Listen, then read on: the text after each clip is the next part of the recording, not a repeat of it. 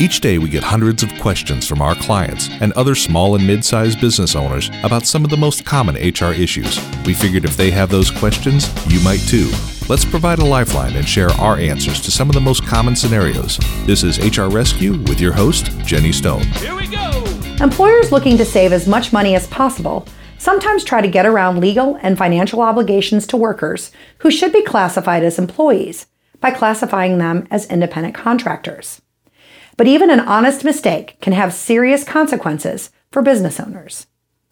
Employment status affects employment benefits, tax implications, liability, and other issues.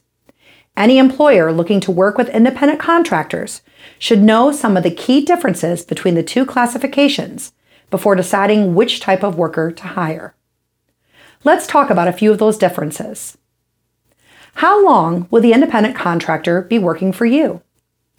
If the staffing need relates to a specific project with no likelihood of continued employment after the project's completion, using an independent contractor would avoid the problem of having to lay off an employee when the project is done. Do they only work for you?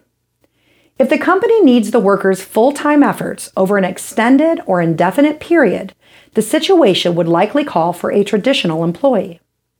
Long-term independent contractors who have only one client are viewed as suspicious as they are similar to employees.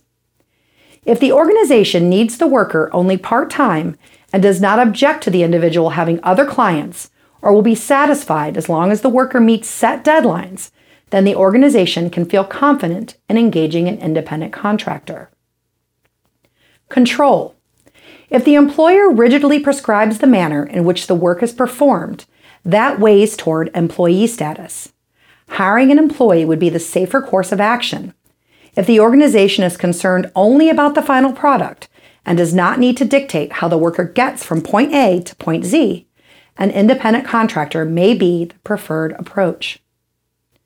Are you providing an office, supplies, or equipment? True independent contractors do not need organizations to provide them with an office, equipment, or other basic necessities of doing business. Are any of your other employees doing the same job? Employees and independent contractors doing the same job is a big red flag. If challenged, the employer will be expected to offer a clear and convincing rationale that does not involve avoiding legal obligations. So what are the legal ramifications of misclassification?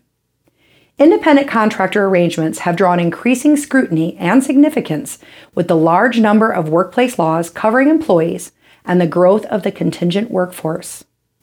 Misclassification of an individual as an independent contractor can give rise to a variety of liabilities, such as tax consequences. Employers are required to withhold income tax on the basis of information employees provide on IRS Form W-4. If an employer fails to withhold income taxes on behalf of a worker improperly classified as an independent contractor, and the individual has failed to pay the taxes, the employer may be liable for federal or state taxes that were required to be withheld, but were not. Workers' compensation. A misclassified worker can result in the supposed employer being held liable for on-the-job injuries outside the protections of the workers' compensation system, and for penalties as well. Unemployment compensation. A worker may file a claim for unemployment compensation and be granted benefits if the unemployment agency believes that the worker was misclassified as an independent contractor. If the organization misclassified the worker, it may be liable for penalties and interest, in addition to unpaid unemployment insurance premiums. Wage and hour liability. The widespread use of independent contractors invites the scrutiny of attorneys who may be eager to bring a class or collective action suit for unpaid overtime or minimum wage violations under the FLSA or state wage and hour laws. Here are some questions to ask. Are the independent contractors paid the same way as your employees and at the same time?